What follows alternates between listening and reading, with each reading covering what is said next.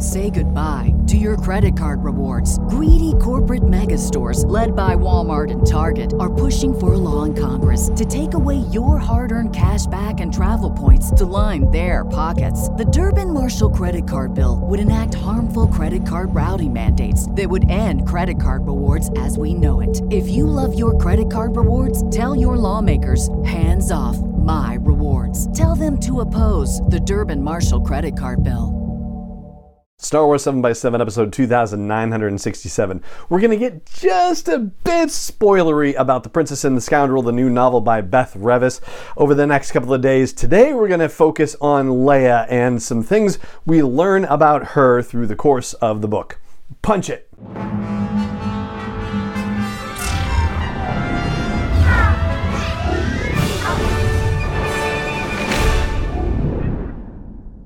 Hey Rebel Rouser, I'm Alan Voivod and this is Star Wars 7x7, your daily dose of Star Wars joy, and thank you so much for joining me for it. So one of the things that we talked about in the review of The Princess and the Scoundrel earlier this week is that the book dives deeply into the minds of its primary characters, Leia and Han.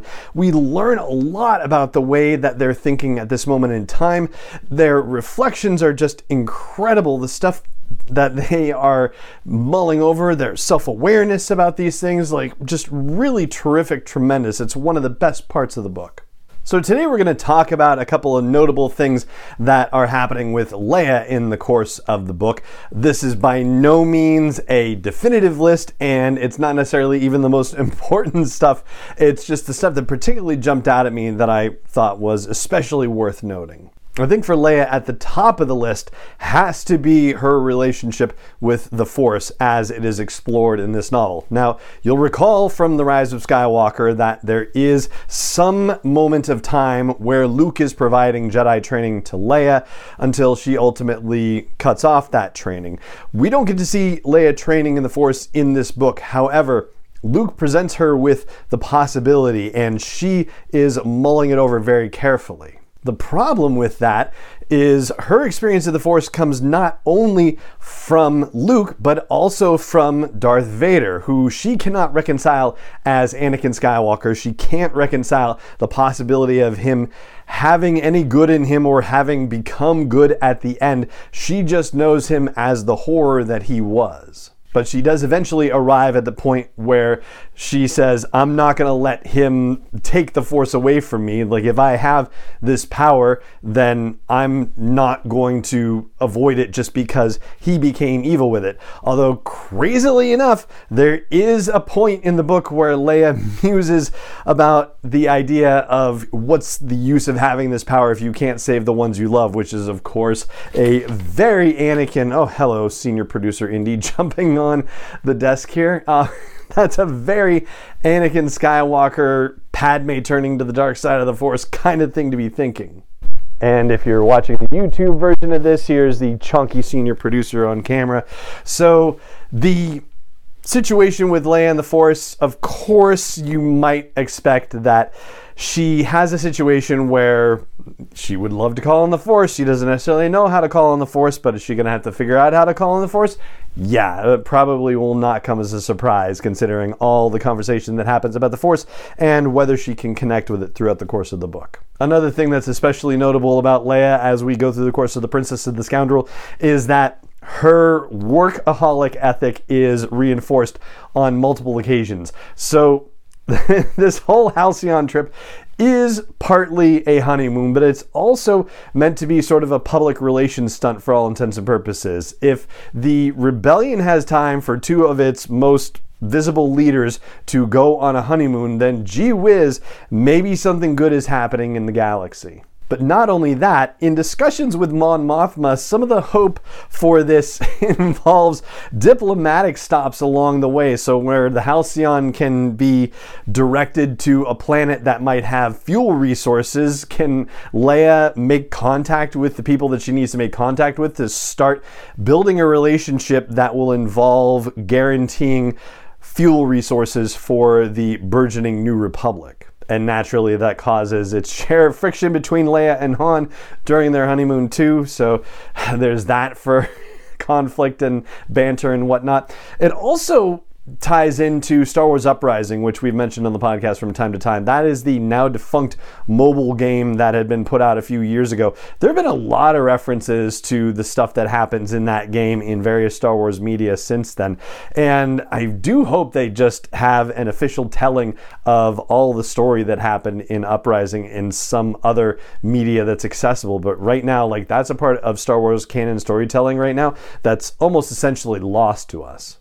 But I digress slightly. So another thing to consider is that Leia has been such a public face for the war effort for so long that when she goes to the Halcyon, she becomes a very public center of attention throughout the course of their journey. And she is subject to confrontations and congratulations and overhears things both good and bad. And she also reflects on news media and how she's portrayed and covered and what you see on the holonet and that sort of thing. So propaganda and people's reactions to her are also a big part of The Princess and the Scoundrel.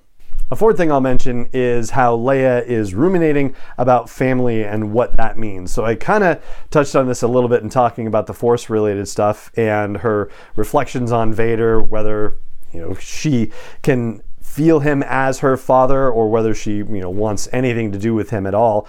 There's also reflections about the fact that Luke had an aunt and an uncle, and she wonders whether they were her aunt and uncle as well. I guess Luke never particularly discussed that one way or the other. And I guess technically they kind of are because, well, not by blood, but by marriage, basically. So Owen Lars is Anakin's stepbrother, I believe. And so that would mean that Luke and Leia are the step-niece and nephew of Owen and Beru.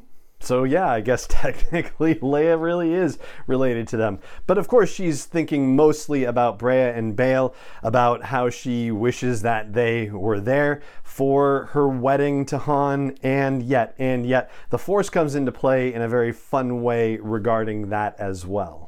Ultimately, Leia's thoughts in this are very much of a found family kind of way of thinking. And the last thing I'll mention is that there is a scene where Leia and Han are having a quiet moment and Leia says, hey, I met Kira. And Han kind of sits up a little bit and is like, what, my Kira? And she kind of gives him a look and he's like, you know what I mean? And she ends up telling Han the story that Kira told her, which actually relates to War of the Bounty Hunters, and that particular meeting, I think it was War of the Bounty Hunters that happened in. And I just happen to think that was a particularly amusing scene too. So that's what I thought might be fun to share about Leia in The Princess and the Scoundrel. And there's, of course, a whole host of other interesting things that she thinks about that happen with her. And I encourage you to check out the novel if that's your thing. And that right there is going to do it for this episode of the podcast. It just remains for me to say thank you so much for joining me for it as always. And may the Force be with you wherever in the world you may be.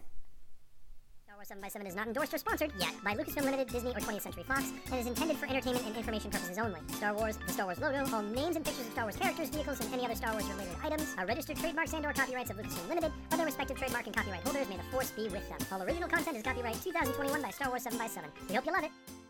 Say goodbye to your credit card rewards. Greedy corporate mega stores, led by Walmart and Target, are pushing for a law in Congress to take away your hard-earned cash back and travel points to line their pockets. The Durbin-Marshall credit card bill would enact harmful credit card routing mandates that would end credit card rewards as we know it. If you love your credit card rewards, tell your lawmakers, hands off my rewards. Tell them to oppose the Durbin-Marshall credit card bill.